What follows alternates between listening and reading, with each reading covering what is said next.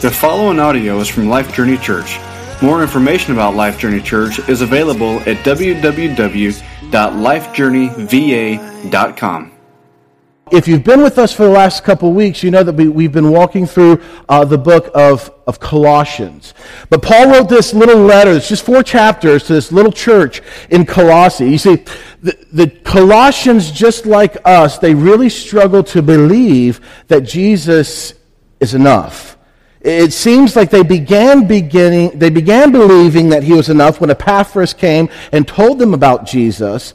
But over time, something started to go wrong. They began to lose sight of Jesus and Jesus alone and started mixing Jesus with other things, with other philosophies, with even religious legalism. And I know legalism sounds like one of those big fancy words, but legalism is just any sort of thinking that law following generates obedience and holiness.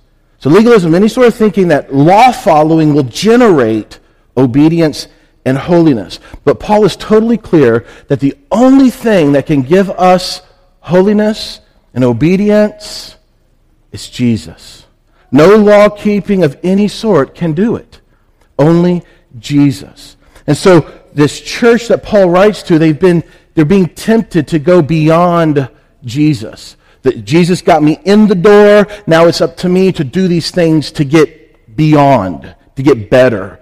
And I think we're tempted with this almost on a daily basis. We're tempted in our lives to move beyond Jesus to gain approval, further approval by other things. We fall into this vicious cycle that our behavior will gain us more approval, greater approval before God. See, we have our own 21st century philosophies and moralism that we have to fight against. Now, are morals wrong? Of course not. Morals aren't wrong, but moralism is the thinking that by doing good, we can improve our standing before God. By obeying rules, we think that we can go places with God that Jesus just can't take us alone. That's the concept of moralism, of legalism. You see, the very same things that were distracting the Colossians 2,000 years ago, I believe are the same things that tend to distract us today. Listen, if the churches of Colossae and Galatia, if they were struggling with this just 30 years after Jesus was there and ascended, don't you think we're going to probably struggle with it 2,000 years later? I think so. And so the question that Paul is answering in this entire letter that he writes to the Colossians is this question of, is Jesus enough? Is he enough? Is he enough? Does Jesus and Jesus alone actually provide everything I need to be perfectly right with God forever and always? Does Jesus possess it? Does Jesus have what it takes to be right with God forever and always? Now, in our room this morning, we probably out there, we probably say, well, yes, of course he is. If I were to ask us, if I were to take a poll, does Jesus have all it takes for us to be right with God forever and always? We would probably all say, yes, of course he does. But let me ask you, what about the times, dads, since it's Father's Day, what about the times when we totally lose it? We totally lose it with our wife and our kids. Like, we totally lose it. Is Jesus enough in those moments to keep us perfectly right with God forever and always? Or do we have to do something to get back something we lost in God? What about those times when we're nearly hit in a head-on collision on the highway and all of a sudden this string of profanities just flows from our mouth? What about those moments? Is Jesus enough even in those moments to keep us perfectly right forever and always with God? Or do we have to do something to gain something we just lost? See, we say, yes, Jesus is enough, but what about the time when we realize as a family it's been months since we've been to church? It's been months since we've come together with other believers. Is Jesus enough even in those moments to keep us forever and always right with God? Or do we need to do something to gain what has been lost? You see this? What about those moments when weeks pass? We haven't even cracked open our Bible. And this guilt comes in and this condemnation. So you're not even reading your Bible. Is Jesus enough even in those moments to keep us forever and always right with God? Or are we only going to be right with God if we get back into reading or coming to church or cursing less? You see this? See, we all raise our hands and say, yes, Jesus is enough, but then we tend, maybe not always, but we tend to rely upon our behavior to actually stay right with God. Does that make sense?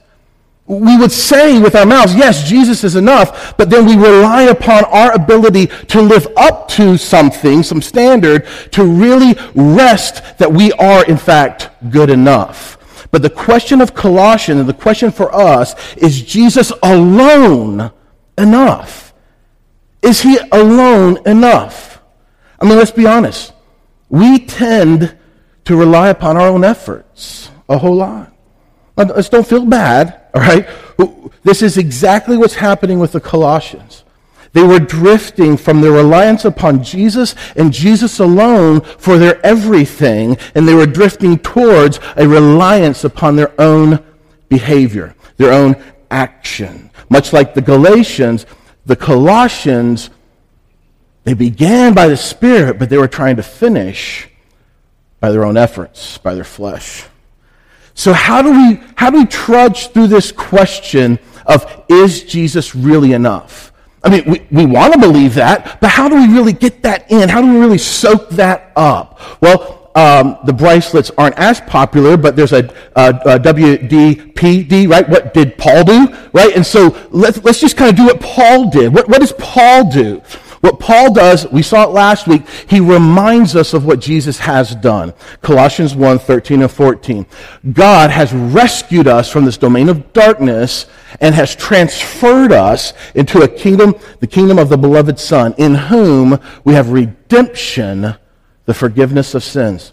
So Paul starts off saying, look, is Jesus enough? We've got to talk about what he has done. He's rescued us. We've passed from death unto life. But Jesus doesn't just, Paul doesn't just stop there with the work of Jesus, what Jesus has done. What Paul goes on to do, and what we're going to look at this morning, is who is this Jesus? You see, if the question is Jesus enough, then we've really got to wrestle with the question of who is Jesus? I could probably ask any of us in the room and say, what did Jesus do? And we'd probably get a lot of good answers. But if we were to really stop and think about who is Jesus, then that might take a little bit longer because we don't really wrestle with that. And so Paul is saying, hey, before you just blindly dive into really fully believing that Jesus is enough, let's take some time to just answer the question, who is he? Who is he? Not just what did he do, but actually who is he? Now, what he did is beyond imagination, but let's dive into who he is. What are Jesus' credentials? What credibility does he have to claim that he is, in fact, enough? Who is he that we should trust in him? Who is this Jesus? And so what Paul does after lining in just 2 verses, saying what he's done, he's rescued us and transferred us. What Paul now does is he opens up, it's like he unveils, he removes a veil, revealing to us who this Jesus is. A lot of times we think of Jesus as the carpenter's son who hung on the cross, and yes, he did, and he was. But who is he? Now, I know this might be kind of a silly word here, but I heard somebody else use it, and so I'll go with that. We're going to see, Paul makes some colossal statements in this letter to the Colossians. That's why it's kind of silly, Colossians. He makes some colossal statements about Jesus. Some that are so huge that it's almost like, really? Come on, really? We're going to see through the rest of chapter 1 and even into chapter 2 some colossal statements that Paul talks about, that Paul reveals about who this Jesus is. So before we can answer the question and rest in the question of is he enough, we've got to really wrestle with who is he? Who is this Jesus? And so we pick up in verse 15. If you have your copy of God's Word in Colossians chapter 1, it'll be on the screen as well. So Paul, he answers this question of who is Jesus. Verse 15 says, he is the image. You want to know who he is? You need to know who he is. He is the image of the invisible God, the firstborn of all creation. So right off the bat, Paul makes this first of these colossal statements. He says, this is really probably the most controversial statement that Paul makes. It's not really controversial to us today, but this belief that Jesus is the image of God is what led to Jesus' crucifixion. If you remember when Jesus was on trial before the religious group of the day, when Jesus said, I am, the Son of God, the priests, they tore their clothes and they cried, blasphemer. And that's what propelled the argument, the case for Jesus to be crucified. In fact, Paul, who's writing this letter back 30-some years prior, was the leader of this religious group who went from city to city chasing down people who believed that Jesus was the image of the invisible God. And he would chase them down to imprison them, even to kill them. And now Paul is sitting in prison writing to pagan Gentiles saying, Jesus is the image of the invisible God. When he says this, he's saying that until now, God has been unseen. God is spirit. He's invisible. But now that Jesus has come, God is actually visible. Paul is saying that when you see Jesus, you are actually seeing God. And Jesus says this also in John 14, when Jesus says, if you have seen me, you have seen the Father. Now, Paul nor Jesus is saying that Jesus is the Father, but they're saying, both of them, that Jesus is the image of the invisible God, that Jesus is, in fact, God. Jesus is God with flesh on. He is God with us, Emmanuel. So this is a huge shift for Paul. Paul has gone from killing people who believe this to now sitting in prison believing because he believes it, and he's writing these letters to churches saying, you need to believe this. This is a huge shift for Paul. But Jesus, we have to understand, is not competition with God. He's not in competition with God. That's what the religious Jews believed, that Jesus was in competition with God. Jesus isn't against God. Jesus is God made visible. When you read about Jesus caring for the needy and caring for the poor, we're actually seeing the very heart of God. To see Jesus is to see God. Far too often we get this idea that the Holy Spirit is our comforter, right? We get this idea that Jesus is our Savior. But when we think of the Father, and it's appropriate on Father's Day, when we think of God the Father, we think of this hostile old man that yells at you when you walk in his grass. I mean, let's just face it. That's what we think when we think of God the Father. We think that He's against us. He's hostile towards us. Well, in chapter 2, and Ricky's going to be preaching this in a couple of weeks, that in chapter 2, Verse 14, the entirety of that hostility was nailed to the tree. And for those of us who believe in Jesus, the hostility is over. We've passed from death unto life. We have to see that God the Father is not some angry old man. When we see Jesus and his love by hanging on the cross, we are seeing the very heart of the Father. Jesus is the image of the invisible God, the firstborn of all creation. What's Paul saying about this? Well, this is another one of these colossal statements. He's the firstborn of all creation. Well, we know that Jesus always existed. Paul says it very clearly in a couple of verses. John says it over and over. So we believe at Life Journey that Jesus didn't start existence when he entered in the womb of Mary. We believe that he always existed. So what does this mean, that he's the firstborn of all creation? Well, the word firstborn just simply has this idea of priority, preeminence. And so what Paul is saying is that Jesus is the point. He's the reason for all of creation. He is preeminent over all of it. And he explained this in verse 16. So let's move on to verse 16. And you have this three-letter word that's really awesome, F-O-R. And when you're reading the Bible, this is free, this is no extra charge on this one. When you're reading the Bible, when you have four, F-O-R, that always helps you understand what just happened, what was just said. So Jesus is the image of the invisible God, firstborn over all creation. Now this next part is going to help us understand the previous part.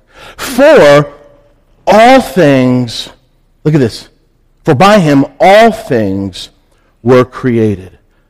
For by him, who? Jesus, all things were created. And we got to let that sink in for a minute. Paul's next colossal statement about Jesus is that Jesus is the one who created all things. You say, but wait a second. But I thought that God was the one who created all things back in Genesis. Bingo! Yes! Jesus is who? God. Jesus is God. Paul is saying that when you go back to Genesis 1 and you hear the voice of God saying, let there be, Paul's saying that was the very voice of God the Son. I've got to be honest with you. This kind of messes with me a little bit. Because I always grew up with this concept that it's God the Father who's speaking creation into existence. But Paul is saying by him, by Jesus, all things have come into existence. It is by the very desire and will of Jesus that everything has been created. Now, this doesn't mean that God the Father and God the Holy Spirit were not a part of creation. Of course they were. Jesus didn't create all that is as some sort of rogue operation behind the backs of God the Father and God the Spirit. The entire Godhead, God the Father, God the Spirit, God the Son, were all involved in creation. But Paul is placing the chief source of creation at the very feet of Jesus himself. I mean, really think about this. Really think about this. The very first words to break through the silence of eternity past were the very words of Jesus. Think about that.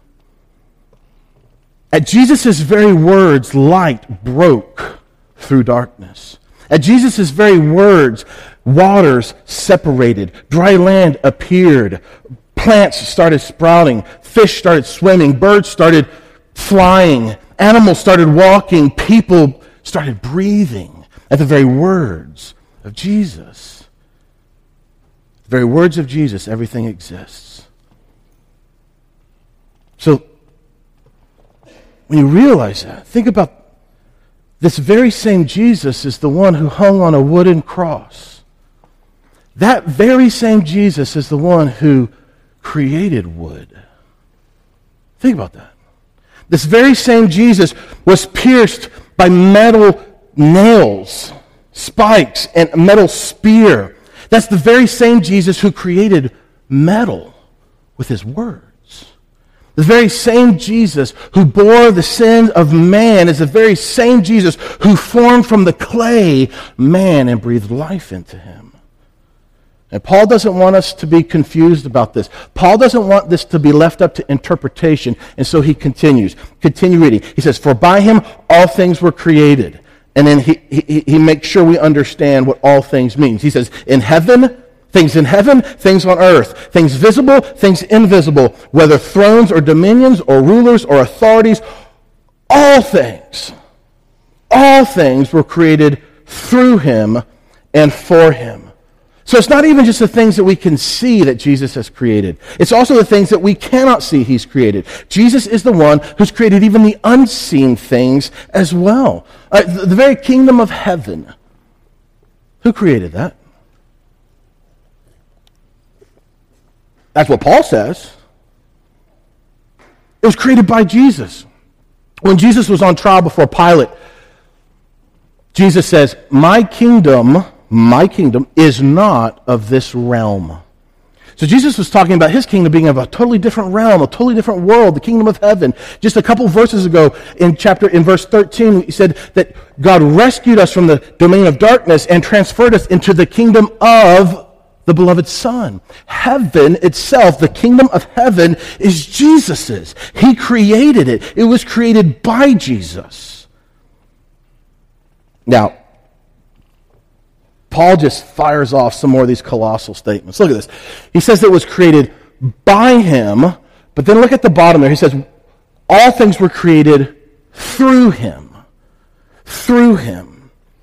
Paul is saying that everything we can see, all the powers, all the authorities, everything in the world, it was not just created by him, but it was created through him. It was created through him. This means that all the power and the energy needed to create everything that's created exists in Christ. Do you see this? Do we see this? In Jesus, the power dwells to create. Creation wasn't like subcontracted to Jesus and Jesus was just doing someone else's bidding. No. All of creation was created through him. Through his power, through his might, we see what we see. And we even don't see what we don't see. Which is kind of crazy to think about. Now, we'd think that that's enough, but Paul just keeps throwing these colossal statements. He says it's all created by Jesus. It was all created through Jesus. Now look at this last one. He says, and it was all created for him. For Jesus. Everything was by him, through him, but now he's saying it's for him. Now, this makes it sound like Jesus was lonely and he needed somebody to hang out with. No. Jesus wasn't lonely and needed somebody to hang out with. In fact, Jesus created everything for the purpose of revealing himself to a creation that he could pour himself into. Jesus created us so that we could experience him. Creation is for Jesus to show the fullness of himself. Creation is for Jesus to unveil the full depths of his justice, of his love, of his forgiveness, of his mercy, and of course, of his grace. Creation is for Jesus to love. Creation is for Jesus to be recognized for who he fully is. Jesus didn't create creation because he was lonely. He created creation to give himself to his creation. Everything in heaven, everything on earth, everything visible, invisible, powers, rulers, authorities, all of it has been created by Jesus, through Jesus, and for Jesus. So remember the question that we're trying to answer. Who is Jesus? He's the image of the invisible God. He's the firstborn over all creation. For he created, all things were created by him. Everything, visible, invisible, all of it is all created through him and for him. That should be enough, right? Okay, Paul, we get it. But no, he continues. Go to verse 17. And he is before all things. And in him all things hold together. It's like as if Paul hasn't been clear enough. Paul just says it again. Jesus, he's before it all. He's created it all. And so as the creator of it all, he existed before creation existed. And he is far superior to everything he's created.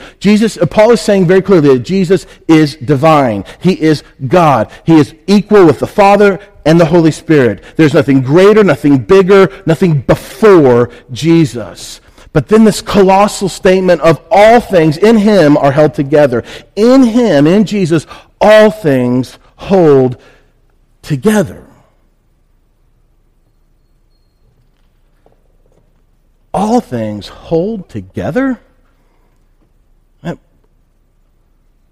Paul is saying that the reason that our universe has order is because Jesus holds it in order.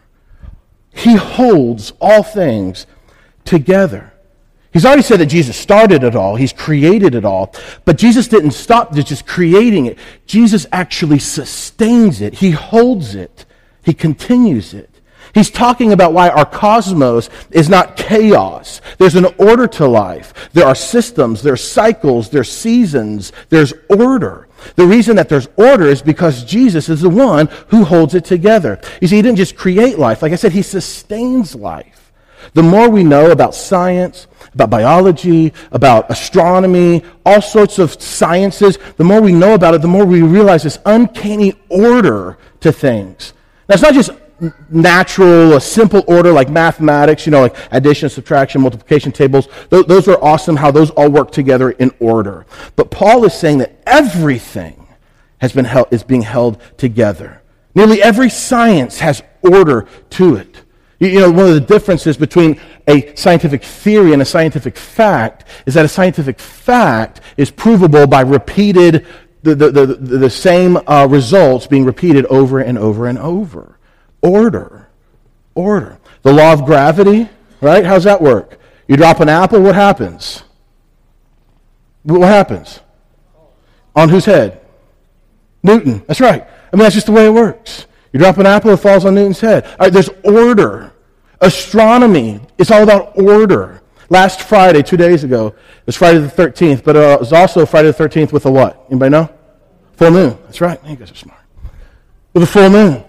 You know that astronomers are already telling us when the next Friday the 13th with a full moon is going to be? It's August 13th, 2049. 2004. How do they do that? How can they do that? Because there's order. There's order. Jesus holds all things together. Where does this order come from? It comes from Jesus. Isn't that cool? I mean, Paul is saying that everything about creation has its center in Christ. He holds all things together, every cell in our body, everything on our planet, every orbit of the earth, every star in our sky, every solar system in our galaxy, every galaxy in the universe. Jesus holds all things together. Now, surely that's enough, right? Okay, Paul, we're getting the picture. He's big.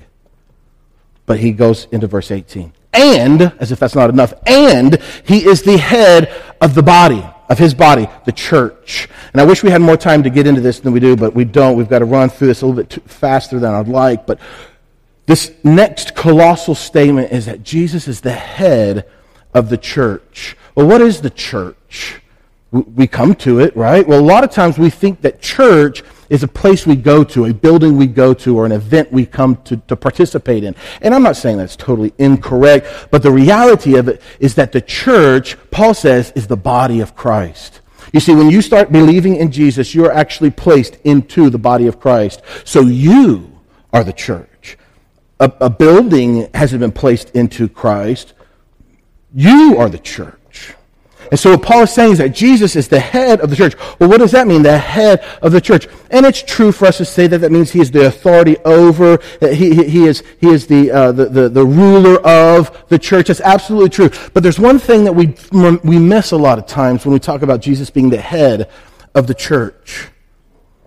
Jesus being the head of the church means that that the church gets its identity from Jesus. Jesus as the source. Jesus as the head of the church.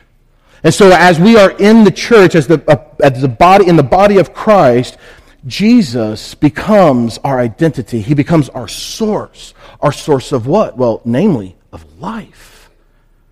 You see, Jesus is now the identity of us. He's the head of the church. The church has been given the very identity of its head. Remember, Paul says in Romans that upon physical birth, Adam is our head. But once we become believers in Jesus, Jesus is our head. So we were under the identity of Adam, dead. Now we are under the identity of Christ, life, everlasting life.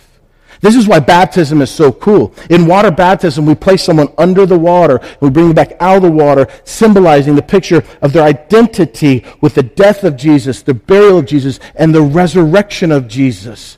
We are given his identity, his life, his righteousness, his obedience. We've been given him. So what Paul is shouting with his pen is that everything that Jesus is has become our identity. But like the Colossians, we struggle to really believe that. We struggle to see that Jesus really is enough. So Paul keeps making these colossal statements about who Jesus is. He's the image of the invisible God, the firstborn over all creation. By him, all things have been created, through him and for him. He is the head of the church. He's the identity. He is the beginning, he continues. He is the beginning, the firstborn from the dead, that in everything he might be preeminent. The firstborn of the dead. What's that mean? I mean, weren't there a lot of people that were raised to life before Jesus? Right, you got Jairus' daughter, right, and Lazarus, a lot of people that were raised from the dead. How can Jesus be the firstborn from the dead? Well, listen, very simply, what is the curse for sin? Anyone? Death. Very good. Man, sharp. Death. The curse for sin is death. God told Adam and Eve, the day that you eat of this tree, you will surely what? Die. Okay? In Romans 6:23, Paul says, for the wages of sin is death. Sin equals death. What Paul is saying, look at this. This is very awesome. What Paul is saying when he says that Jesus is the firstborn from the dead, literally firstborn from the dead ones. Look at this. He is saying that Jesus is the first one to defeat the curse of death. Look at that. It's awesome. On the cross, the sin of humanity was placed on Jesus. He became sin. It wasn't his sin. It was our sin. It was the sin of people he created. The punishment for his sin, for our sin on him, was death. Jesus died on the cross that day. He died because the curse that he now was under of our sin, that curse of death. But in his resurrection, he became the firstborn from the dead ones.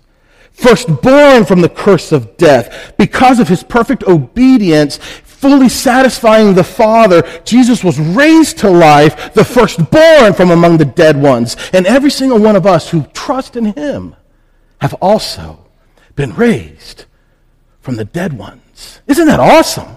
Jesus, who is Jesus? He's the firstborn from the dead ones, so that all who look upon him and trust will also be raised from death unto life.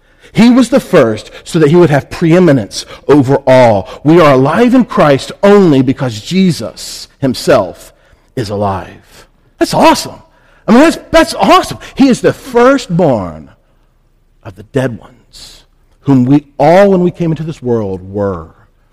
But because he has passed from death unto life, we who believe are now alive with him. And let's wrap up with verse 19. And here we have this three-letter word again. So Paul's going to explain further what that means. For in him, Christ, oh, look at this. All the fullness of God was pleased to dwell. Okay, I know you're getting tired of me saying this, but another colossal statement. In him, in Jesus, the fullness of God was pleased to dwell. Man, again, we got to let that sink in.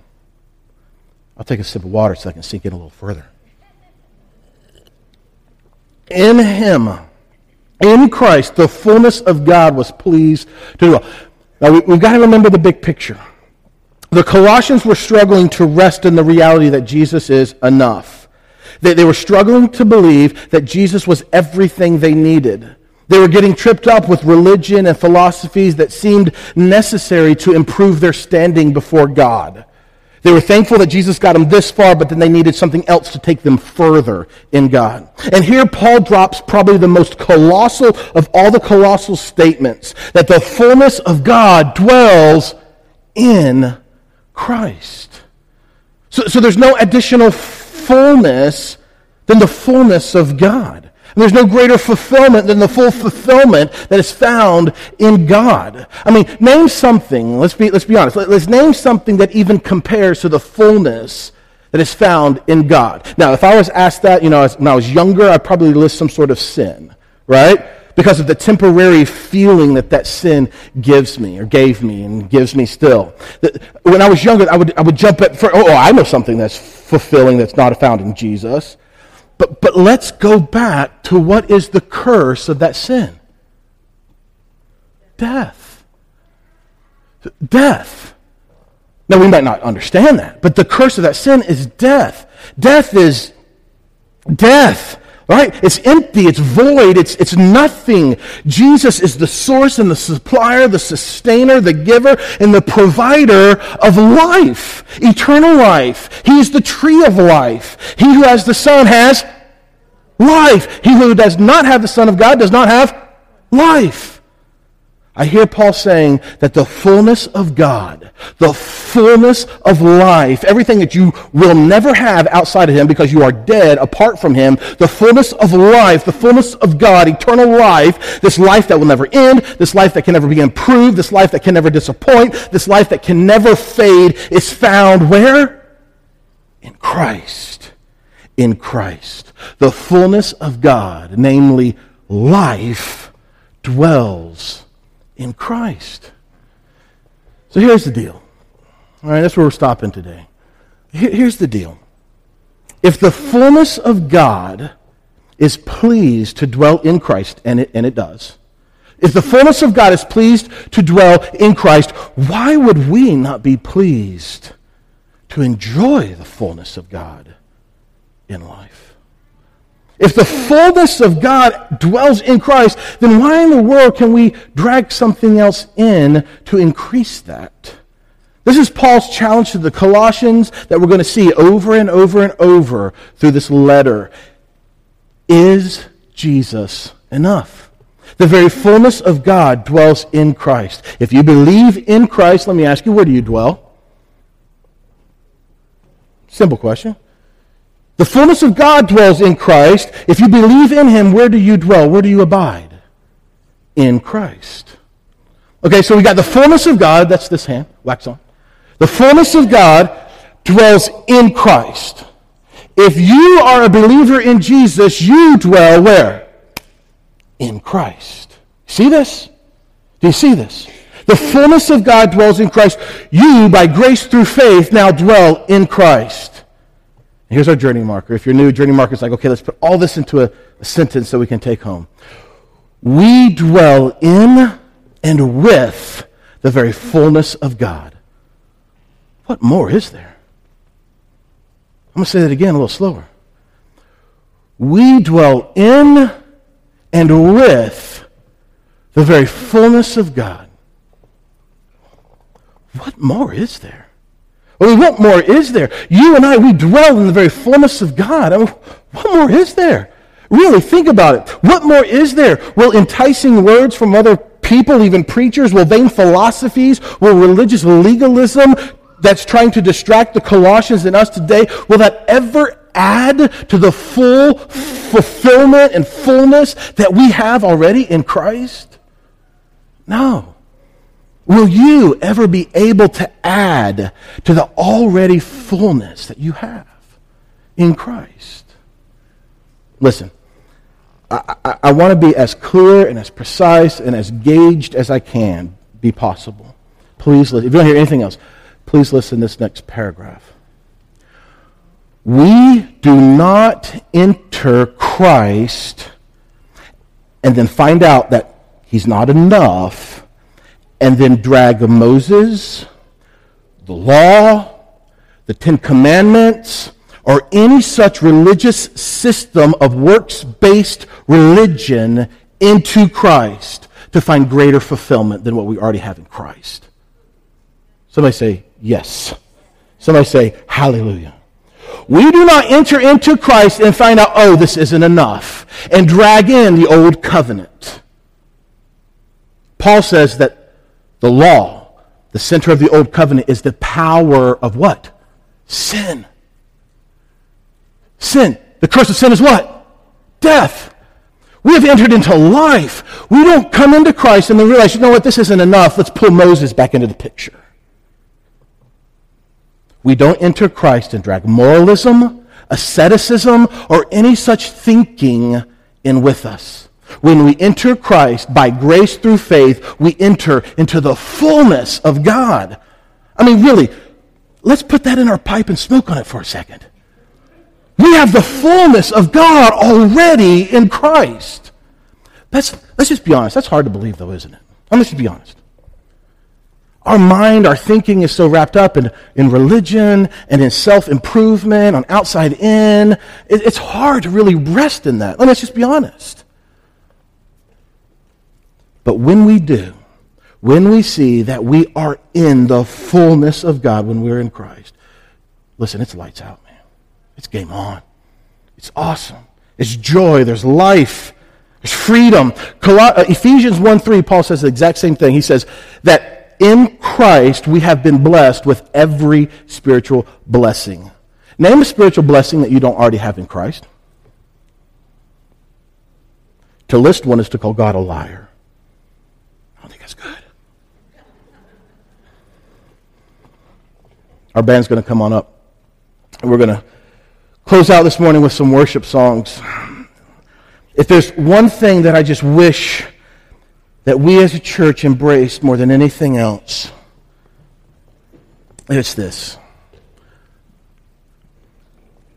I pray daily that we would believe with every fiber of our being that Jesus alone is enough.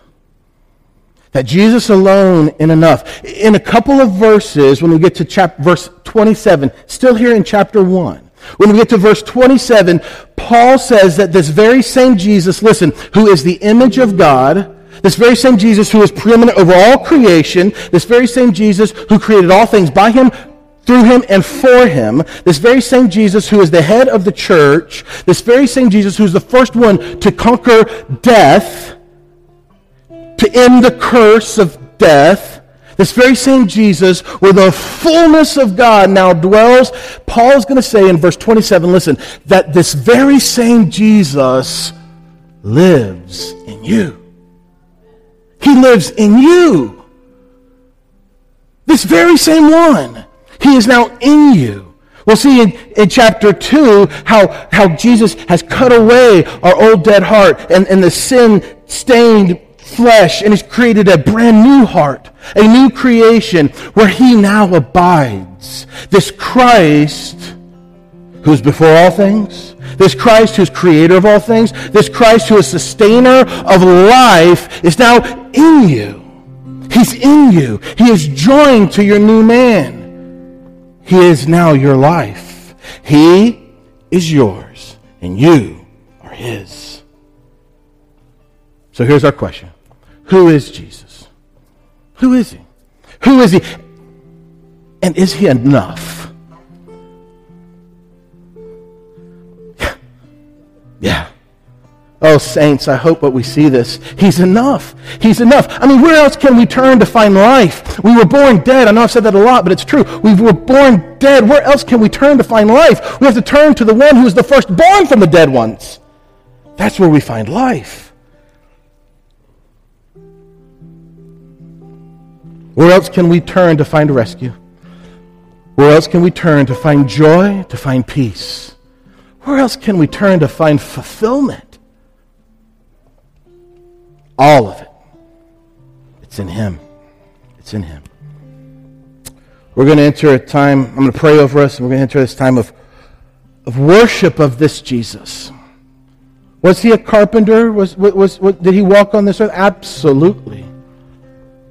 But he is the image of the invisible God, the firstborn over all creation. Everything you see and everything you can't see was created by him. All of it. He's before all things, and he holds it all together. He's the head of you. If you are in him, he is your identity. He is your source. We are alive because he's alive. If he were to be cut off, if the head were to be cut off, then we would be dead again. As long as Jesus is alive, we are now alive in him. Fullness of God dwells. We're going to worship him in music here in a second. So when we stand, if you want to close your eyes and just marinate in the reality of who this Jesus is and not even utter a word, feel free to do that. If you, when we stand up and sing here in a minute, if you feel unable to even keep your hands down because you just want to cry out to your daddy on Father's Day, say, Daddy, thank you. Jesus, thank you. Feel free to do that. If you want to sit there and not even move a muscle because of the awesomeness of this Jesus who's now in you, feel free to do that. Richard and I will be standing up here if you want to come and talk about Jesus, what it means to believe in him, what it means to trust in him, what baptism is all about, then we'd love to talk with you. The first song we're going to sing is written by one of our friends who, when he was reading Colossians 1, 15, 16, 17, 18, and 19, it just blew his mind. And so he wrote this song that we're going to sing. So my prayer for us is that we begin or continue to believe that Jesus is enough. Father, we thank you for this morning.